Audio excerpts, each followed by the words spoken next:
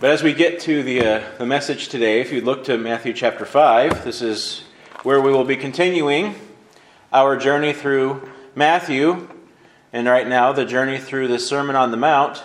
We're spending a lot of time on this sermon.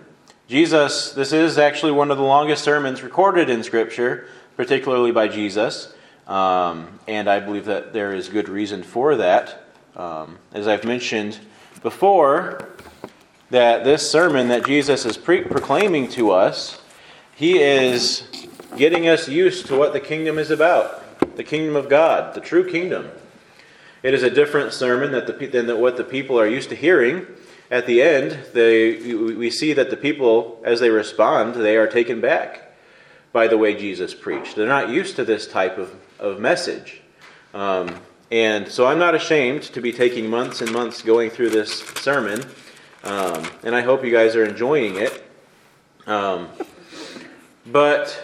I want to ask you a question, because this what we're going to be addressing today in Matthew chapter 5, starting in verse 21, he really starts to get into some practical details concerning the law. And idealistically, I suppose, have you ever been part of a conversation with somebody, typically your spouse, where you're having this conversation, you're talking about some details, or you're planning some sort of thing, and in the midst of this conversation, you kind of get the sense that you're not really getting to the heart of the issue that you're talking about. You know, you feel a little bit closed off. Maybe you feel like your spouse or the friend or whatever isn't being transparent about what they really think about what you're talking about. Perhaps you just had a fight about a situation. People have fights, okay? It's okay to accept that. And you come back and you gather yourself and you start talking about the heated matter again, but you still don't really feel like you get to the heart of the matter. Yeah, you might be talking about the details, but the heart's really not in it. You know, if you've been in a fight and you expect to come together and kind of reconcile, but perhaps you come together and you don't really reconcile, you just continue talking about the details about the issue. Have you ever been in a conversation like that? Does that make sense? Does that resonate with any of you? Where you details need to be discussed, but we're not really getting to the heart of the matter. What's behind the details? What's behind what you really think about this issue? And in Matthew chapter 5, last week, as we talked about, Christ was just teaching that he came to fulfill the law, not destroy it. And we didn't get to this point last week, but in Matthew 5, verse 19, Jesus says, "Whoever therefore breaks one of these least of these commandments and teaches men so shall be called least in the kingdom of heaven. But whoever does and teaches them, he shall be called great in the kingdom of heaven." Now, I told you last week that we'd talk about this, and we're going to talk about it for a minute here, but this isn't going to be the whole sermon. This is going to introduce us to this verse 21, where Jesus starts talking practically. Okay, well, here's parts of the law that I'm going to start talking to you about, and we're going to get to the heart of the matter. And Jesus goes on and adds in verse 20, "For I say to you that unless your righteousness exceeds the righteousness of the scribes and the Pharisees, you will by no means enter the kingdom." So he adds here that if we want to enter the kingdom of heaven, our righteousness must exceed the righteousness of the scribes and Pharisees. Now, the scribes were those people who gave their life to the correct interpretation of the law. We think of a scribe as simply somebody who writes stuff. They would copy the law. They would copy it. They're focused on accuracy. They did those things. They made copies of it because it needed to be copied and distributed so that other people could read it. They could go to other synagogues, and other synagogues could have copies that they would teach the people from the law. So the scribes would write it, but they were also considered to be interpreters of the law. Because if you're going to write it accurately, you need to know what it means. You need to know what's being said. We need to know what's being taught. So the scribes were experts in the interpretation of the law. And the Pharisees were primarily, they would interpret as well, but their primary focus was to teach and enforce the law to the general Jewish public. So they were the face of the law in righteousness in society. In a way, they were the gatekeepers of God's kingdom, because everything that the people knew, heard, or did concerning the Word of God in some way could be traced back to the works of the scribes and the Pharisees. The people didn't have their own copy of the Scriptures. Everything they knew from the law came from what they were taught in the synagogues, what was interpreted by the scribes, what was enforced by the Pharisees, and also the priests.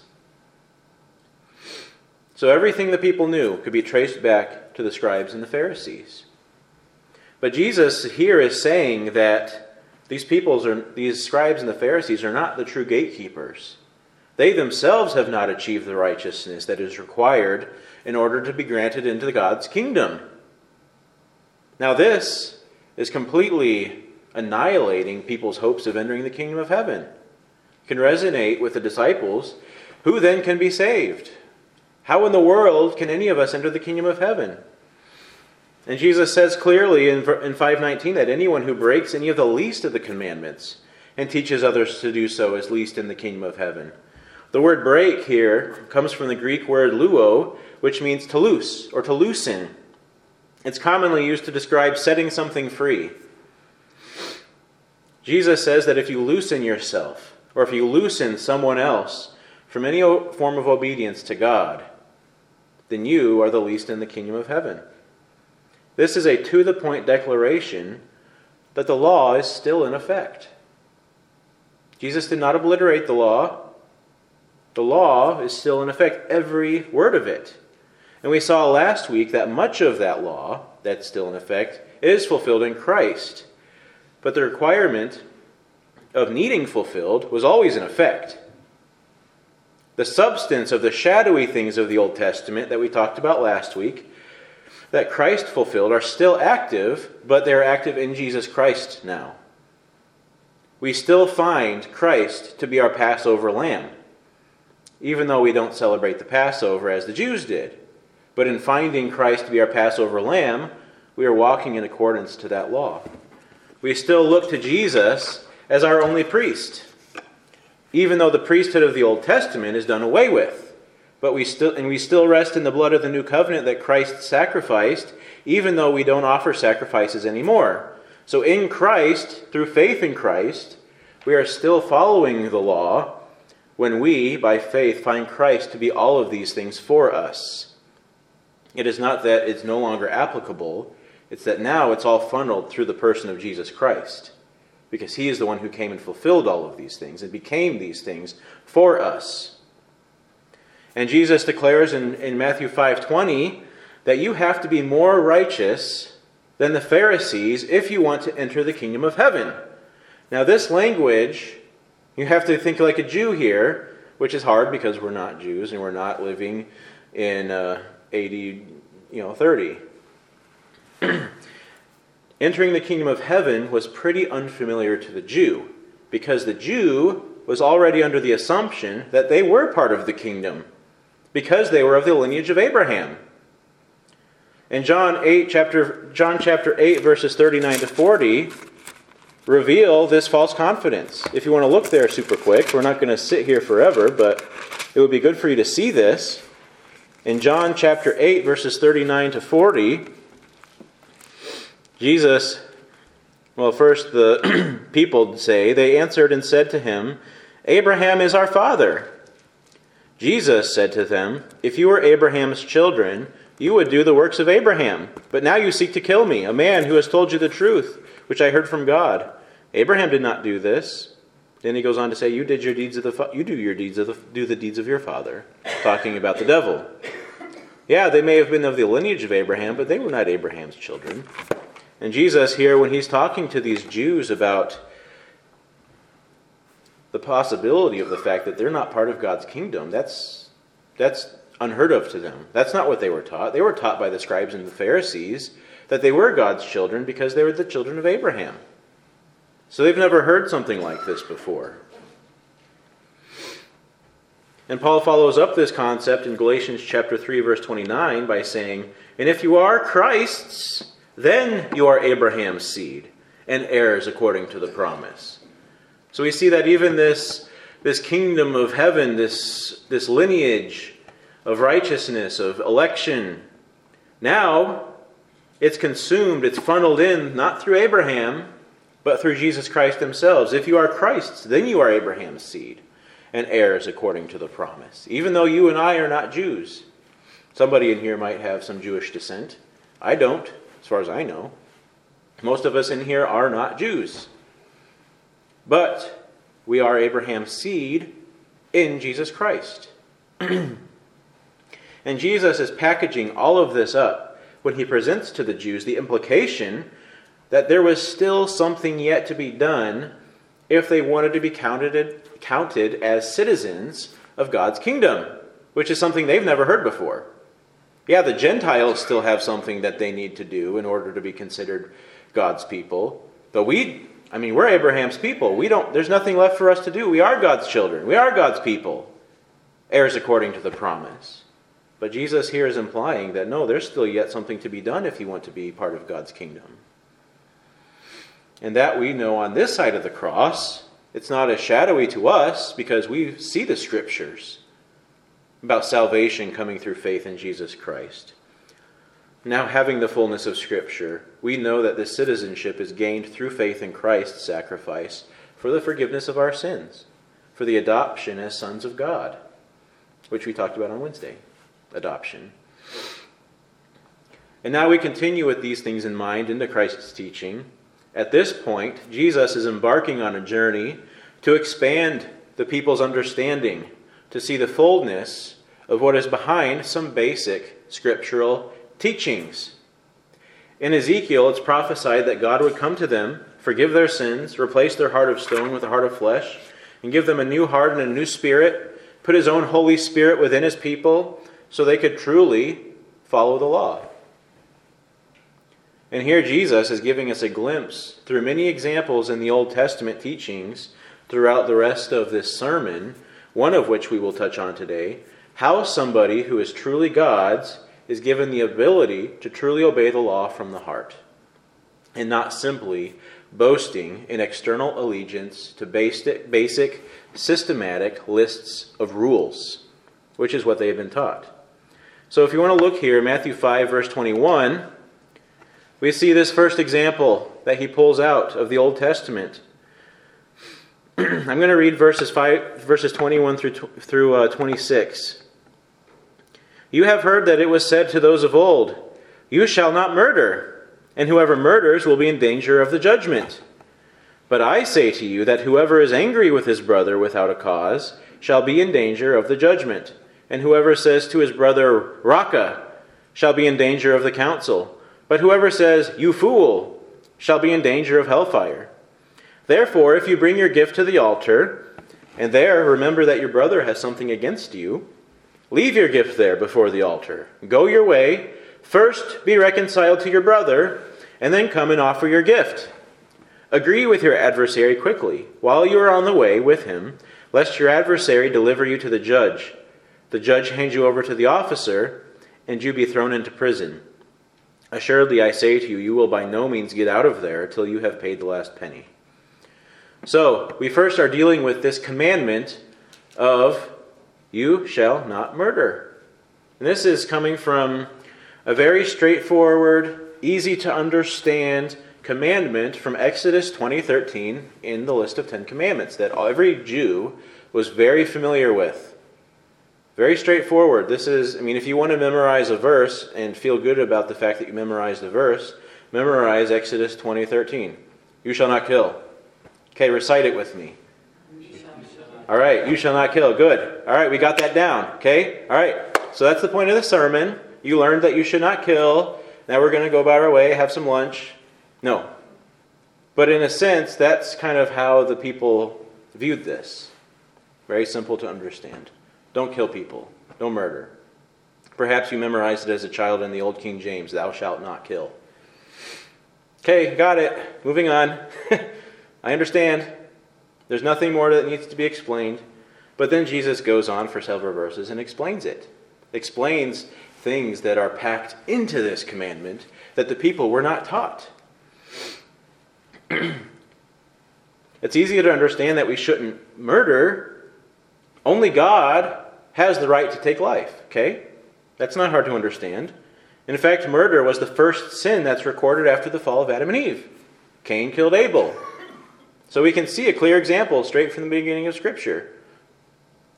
Murder is wrong. But Jesus ventures out to offer commentary on this commandment that society was not used to hearing. It's not so much that Jesus is adding to the Old Testament as he was expanding the people's understanding of how we need to view and interact with people according to the law. The elements Jesus is touching on were always the desire of God for his people. And Jesus is showing us that the commandment, do not kill, is tightly packed with much more. So in verses 21 through 22, let's read these again. You have heard that it was said to those of old, you shall not murder, and whoever murders will be in danger of the judgment. But I say to you that whoever is angry with his brother without a cause shall be in danger of the judgment. And whoever says to his brother, Raca, shall be in danger of the council. But whoever says, you fool, shall be in danger of hellfire. So Jesus first is addressing a rudimentary element of the commandment in that he establishes that all of life has value. He forbids man not just from ending life, but also from judging a life to be worthless. Now, just to explain here, some of you are reading from a different translation, and in verse 22 it says, whoever is angry with his brother without a cause shall be in danger of the judgment. Some of your translations don't have that phrase, without a cause. In fact, most translations don't have that phrase, without a cause. Now, regardless of, textual criticism, I'm not going to go into all that right now, the teaching here is the same whether you include this or not based off of the context of this passage at large. Whether you're angry with your brother with a cause or without a cause, these principles that Jesus is teaching don't really change. And what probably could be the situation here without a righteous cause, because the Bible does teach, be angry, but sin not. So there is a way to be angry in a righteous way. Jesus got angry righteously with the Pharisees. Jesus got angry righteously in the outer courts of the temple when he was flipping over the tables. In those situations, he had a cause. It was a righteous cause. But Jesus is warning us here, if you're angry with your brother without a righteous cause, be wary, okay? Because there can be some serious implications here. So here we're talking about anger, hatred, bitterness. And we'll go through these step by step. Solomon reveals in Proverbs chapter 26, verses 24 through 26, if you'd like to look at those with me. Proverbs chapter 26, that hatred, this type of anger with our brother, itself is a package that is full of all kinds of depravity. We often quote, the love of money is the root of all evil. Well, that's not the only root of all evil. If you are angry and bitter against somebody, that's also the start of all kinds of depravity. And Solomon details that for us here in Proverbs chapter 26, starting in verse 24. He who hates disguises it with his lips and lays up deceit within himself. When he speaks kindly, do not believe him, for there are 7 abominations in his heart. Though his hatred is covered by deceit, his wickedness will be revealed with the assembly. Have you ever known that there's somebody who's mad at you? Okay, maybe you had a quarrel with somebody that you never really reconciled with, and the next day you're talking to them maybe in a group, and they say something nice about you. Or they say something kind. What do you think about that? How could they say that after the argument that we just had? They just drilled me, called me names, they put me down, and here now, because there's other people around, they're talking nicely about me. You can easily see how hatred can be covered up by deceit. And he is saying, Solomon says here, and I want you to see this, for there are 7 abominations in the heart of one who is full of hate. And those 7 abominations, Solomon details in chapter 22 of Proverbs, if you want to look at that real quick, as being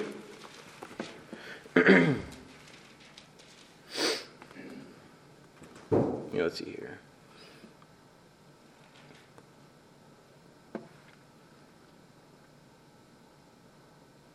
I think I wrote down the wrong chapter here.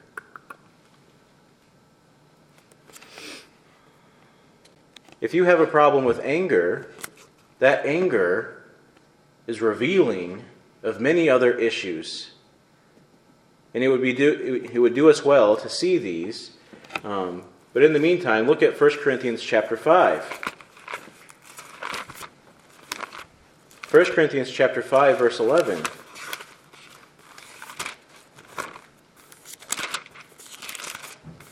Says, "But now I have written to you not to keep company with anyone named a brother who is sexually immoral, or covetous, or an idolater, or a reviler, or a drunkard, or an extortioner, not even to eat with such a person." And when Paul commands that we don't even eat or associate with somebody who is a reviler, he is saying somebody who is a scoffer or an insulter. Those people are not supposed to be fellowshipped with as brethren. Yeah, what? It's Proverbs 6:16. Proverbs 6:16. Okay, so you don't have to turn there. Proverbs 6:16 shows us those 7 deadly sins. "These 6 things the Lord hates, yes, 7 are an abomination to him: a proud look, a lying tongue, hands that shed innocent blood, a heart that despises wicked plans, feet that are swift in running to evil, a false witness who speak lies, and one who sows discord among brethren." All of these things, roots of all of these things, dwell within the heart of somebody who has a problem with anger, with his brother, unrighteous anger. You can look at these and you can focus on these another time. Search your heart. Do these things dwell within you? And Paul takes this off. And why do you think Paul is saying you need to not associate with somebody who's got an anger problem? Because that anger problem is the root of all sorts of depravity. It's a sign that there is a much deeper heart problem than simply, oh, he just got angry. Man, he must have just felt really hurt by that. I mean, we've all insulted somebody, right? I mean, everybody here has been angry about something silly. And Jesus is dealing with these people in a harsh way when he says that if you're angry with your brother without a cause, you're in danger of hellfire. I mean, don't take it from me. This is what Jesus is saying. Associating us and our anger as being just as condemnable as murder itself. That sounds harsh, especially considering the fact that we've all been angry with somebody without a righteous cause.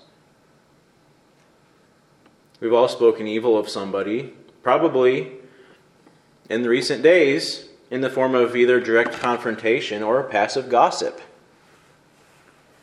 But the point of this is this: hatred, bitterness, and resentfulness and resentment reveal something within us that is contrary to the gospel. Resentment, anger, bitterness, they reveal something within us that is contrary to the gospel. And if it resides within us without being addressed, if we place our stance against someone in anger for unrighteous reasons and feel absolutely no desire to reconcile, then the love and mercy of Christ simply cannot abide with that. 1 Peter 2:23 says, when he, Jesus, was reviled, he did not revile in return. When he suffered, he did not threaten, but continued entrusting himself to the one who judges justly. Jesus, when he was being unjustly punished, he didn't come out against them, even though he could have, but he did not. 1 Corinthians chapter 6, Paul is telling us to take this mind of Christ and go and live likewise. He says, but brothers go to law against brother, and that before unbelievers? Now therefore it is already an utter failure for you that you go to law against one another.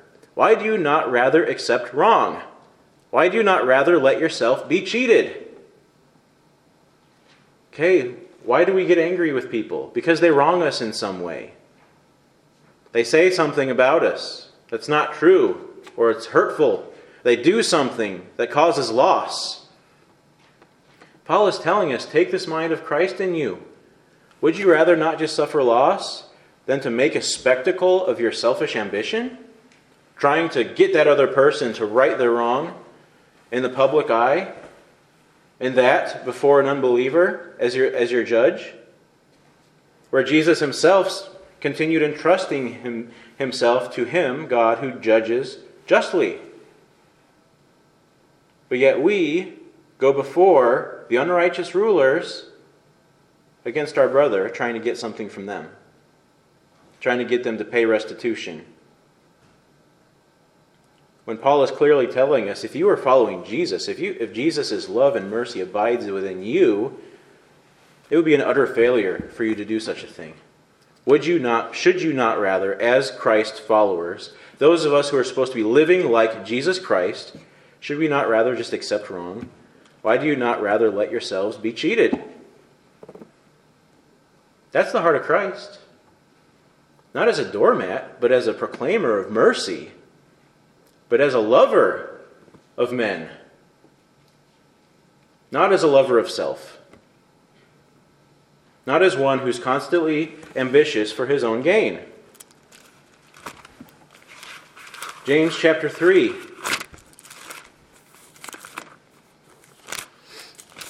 If you'd like to look here. James chapter 3, verse 14. James starts by saying, "But if you have bitter envy and self-seeking in your hearts, do not boast and lie against the truth. This wisdom does not descend from above, but it is earthly, sensual, and demonic." For where envy and self-seeking exist, confusion and every evil thing are there. See that he's resonating right with Solomon. If you have something against somebody else, envy or bitterness, there, every evil thing can come from. Verse 17, "But the wisdom that is from above is first pure, then peaceable, gentle, willing to yield, full of mercy and good fruits, without partiality and without hypocrisy. Now the fruit of righteousness is sown in peace by those who make peace." This is the heart of the person who's following Jesus, not somebody who's constantly coming against someone for their own personal gain, even when true hurt was caused. No, but it's rather the fruit of righteousness is sown in peace by those who make peace. Where do wars and fights come from among you? Chapter 4, verse 1. Do they not come from your desires for pleasure that war in your members? You lust and you do not have. You murder and covet and cannot obtain. You fight and war. Yet you do not have because you do not ask. Again, here we're not being like Christ who's entrusting ourselves. We are not entrusting ourselves to the one who judges justly. We are entrusting ourselves to whatever restitution we can get from somebody else, regardless of the harm that is caused to the image of Christ or to that other person. Verse 3, you ask and you do not receive because you ask amiss that you may spend it on your pleasures. Adulterers and adulteresses, do you not know that friendship with the world is enmity with God? Whoever therefore wants to be a friend of the world makes himself an enemy of God. Or do you think that the Scriptures say in vain, the Spirit who dwells in us yearns jealously, but he gives more grace. Therefore he says, God resists the proud. Okay, the proud is resisted. But he gives grace to the humble. The humble. Not the self-seeking, but the humble. And then down in verse 11, do not speak evil of one another, brethren. He who speaks evil of a brother and judges his brother speaks evil of the law and judges the law. Again, coming back to this sermon that Jesus is teaching about anger. But if you judge the law, you are not a doer of the law, but a judge.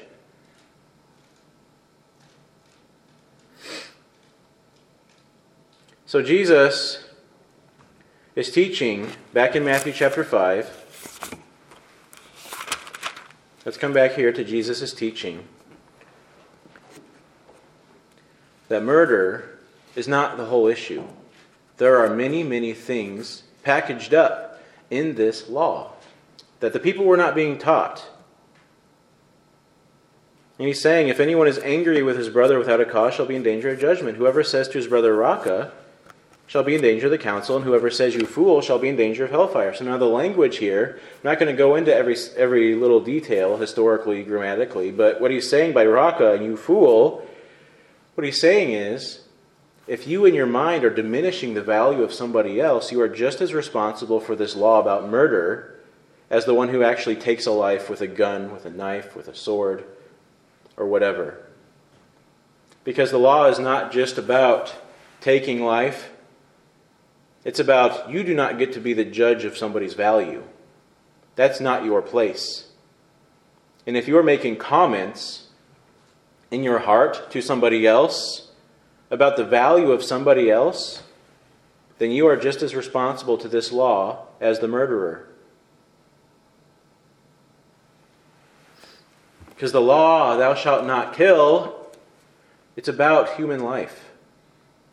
It's about the dignity of life that God gives a person, not something that you get to evaluate. And when we take that evaluation into our own hands, we are just as responsible for this law as the murderer. Then he goes on, and he gives a couple examples in the rest of this passage, verses 23 to 26, of how to deal with the roots of murder, unrighteous anger, and hatred. Look at verse 23, or verse 23. Therefore, if you bring your gift to the altar, and there remember that your brother has something against you, leave your gift there before the altar, and go your way. First be reconciled to your brother, and then come and offer your gift. And in this example that he's giving a picture of somebody who's taking perhaps a lamb, perhaps a bread offering, perhaps a pigeon, whatever the offering might be, he's bringing it to the temple to sacrifice it, to give it for whatever reason. Maybe it's for sin, maybe it's a thanks offering. But the point Jesus is making in this example here is that relational cleansing is more important than ceremonial cleansing. Relational cleansing is more important than ceremonial cleansing. Jesus is focusing on us and our problem with hating someone that we have a problem with. And I don't know if you noticed this, but in the first two verses, he's dealing with you and your anger problem. Okay? But now, he's kind of pulling a who is my neighbor on us. Remember the parable of the Good Samaritan? The parable was told by Jesus in the answer to a question, who's my neighbor? But then Jesus doesn't actually answer that question. He flips it on its head and tells a parable that makes the point, you just go be a good neighbor to everybody. In this example, Jesus is doing something similar. Instead of giving examples about how we, the offended, need to process our anger, he flips it upside down, and now he's talking about the person who actually did the offending. He's placing the burden of reconciliation on the one who has performed the wrongdoing that broke a relationship. This is, however, not Jesus letting the offended person off the hook, okay? So it's easy for us, okay? Have you ever been hurt by somebody and you're just sitting back waiting for that person? You know what? I'm not going to let my anger to them go unless they come and they apologize and they make restitution. Have you ever been in that situation in your heart? You know, somebody hurt me, and I have the right to be angry with them until they come make things right. That's not what Jesus is allowing here. He may be placing the burden of reconciliation on the offender, but that does not let us off the hook. That does not give us the right to continue in anger. Instead, he's kind of sitting a husband and a wife down in a counseling session, and he turns to the husband and says, you need to love your wife better. And then the wife is smiling, yes, he's on my side. But then he turns to the wife and says, you need to show more honor to your husband. He's saying both of you are responsible here. Both of you have a job to do. Both of you are part of the fix here. But now Jesus is turning the attention from the one who is angry with someone to the one who caused the person to be angry. And we must see the personal significance in this example. Because you see, it's a person who is offering a sacrifice just as the law commands. He's doing a good thing. He's doing what he's supposed to do. But we need to see the point Jesus is making by saying, no, leave the gift there. Don't offer your gift. Go reconcile to your brother. It's more important for you to go reconcile to your brother than it is for you to go and offer this sacrifice according to the law. And he's making the point here that our tendency as human beings is to focus on the ritual rather than the relationship.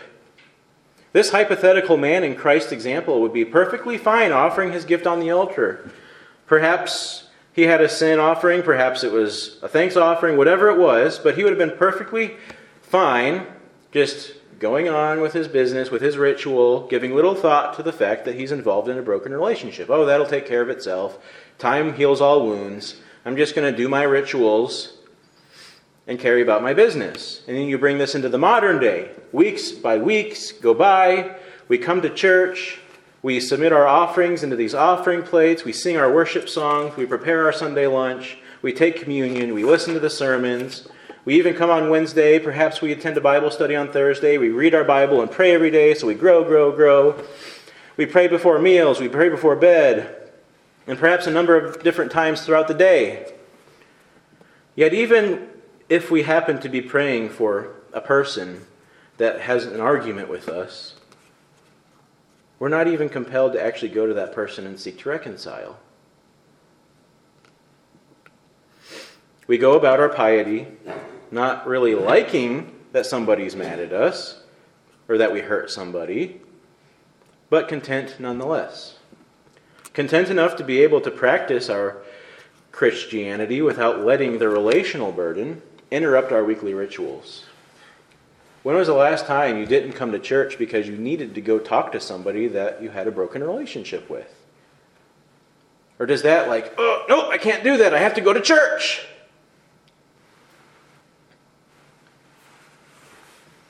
When was the last time you even thought that that might even be an option?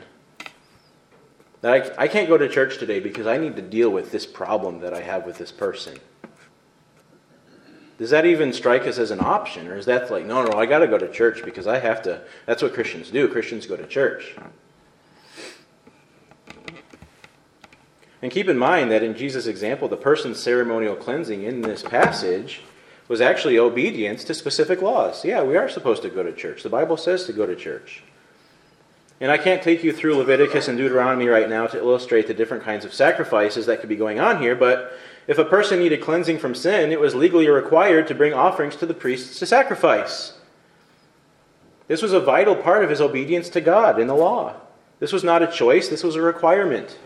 And yet Jesus is saying that if you have something between you and your brother, put that relational eruption at the front of your priority. The priority is not the ritual, the priority is the relationship. The people at this time were very well versed in ritual. That's what the Pharisees and the scribes were really good at. That's all they ever really learned from these people is, here's the rituals, obey the rituals. Here a ritual here, ritual there, everywhere a ritual. Old MacDonald had a ritual. E-I-E-I-O. The people knew the rituals. They were taught them all the time. And even though the Pharisees had replaced some of the biblical rituals with some of their own, they were still teaching the good and necessary Old Testament rituals that the people needed to follow. They were still doing it. But this example that Christ gives alters their understanding of ritual, of law, the things you have to do, versus the things that you need to do. Our relationships must come first. Hatred, bitterness, envy, and strife must be addressed because they condemn you just as much as murder.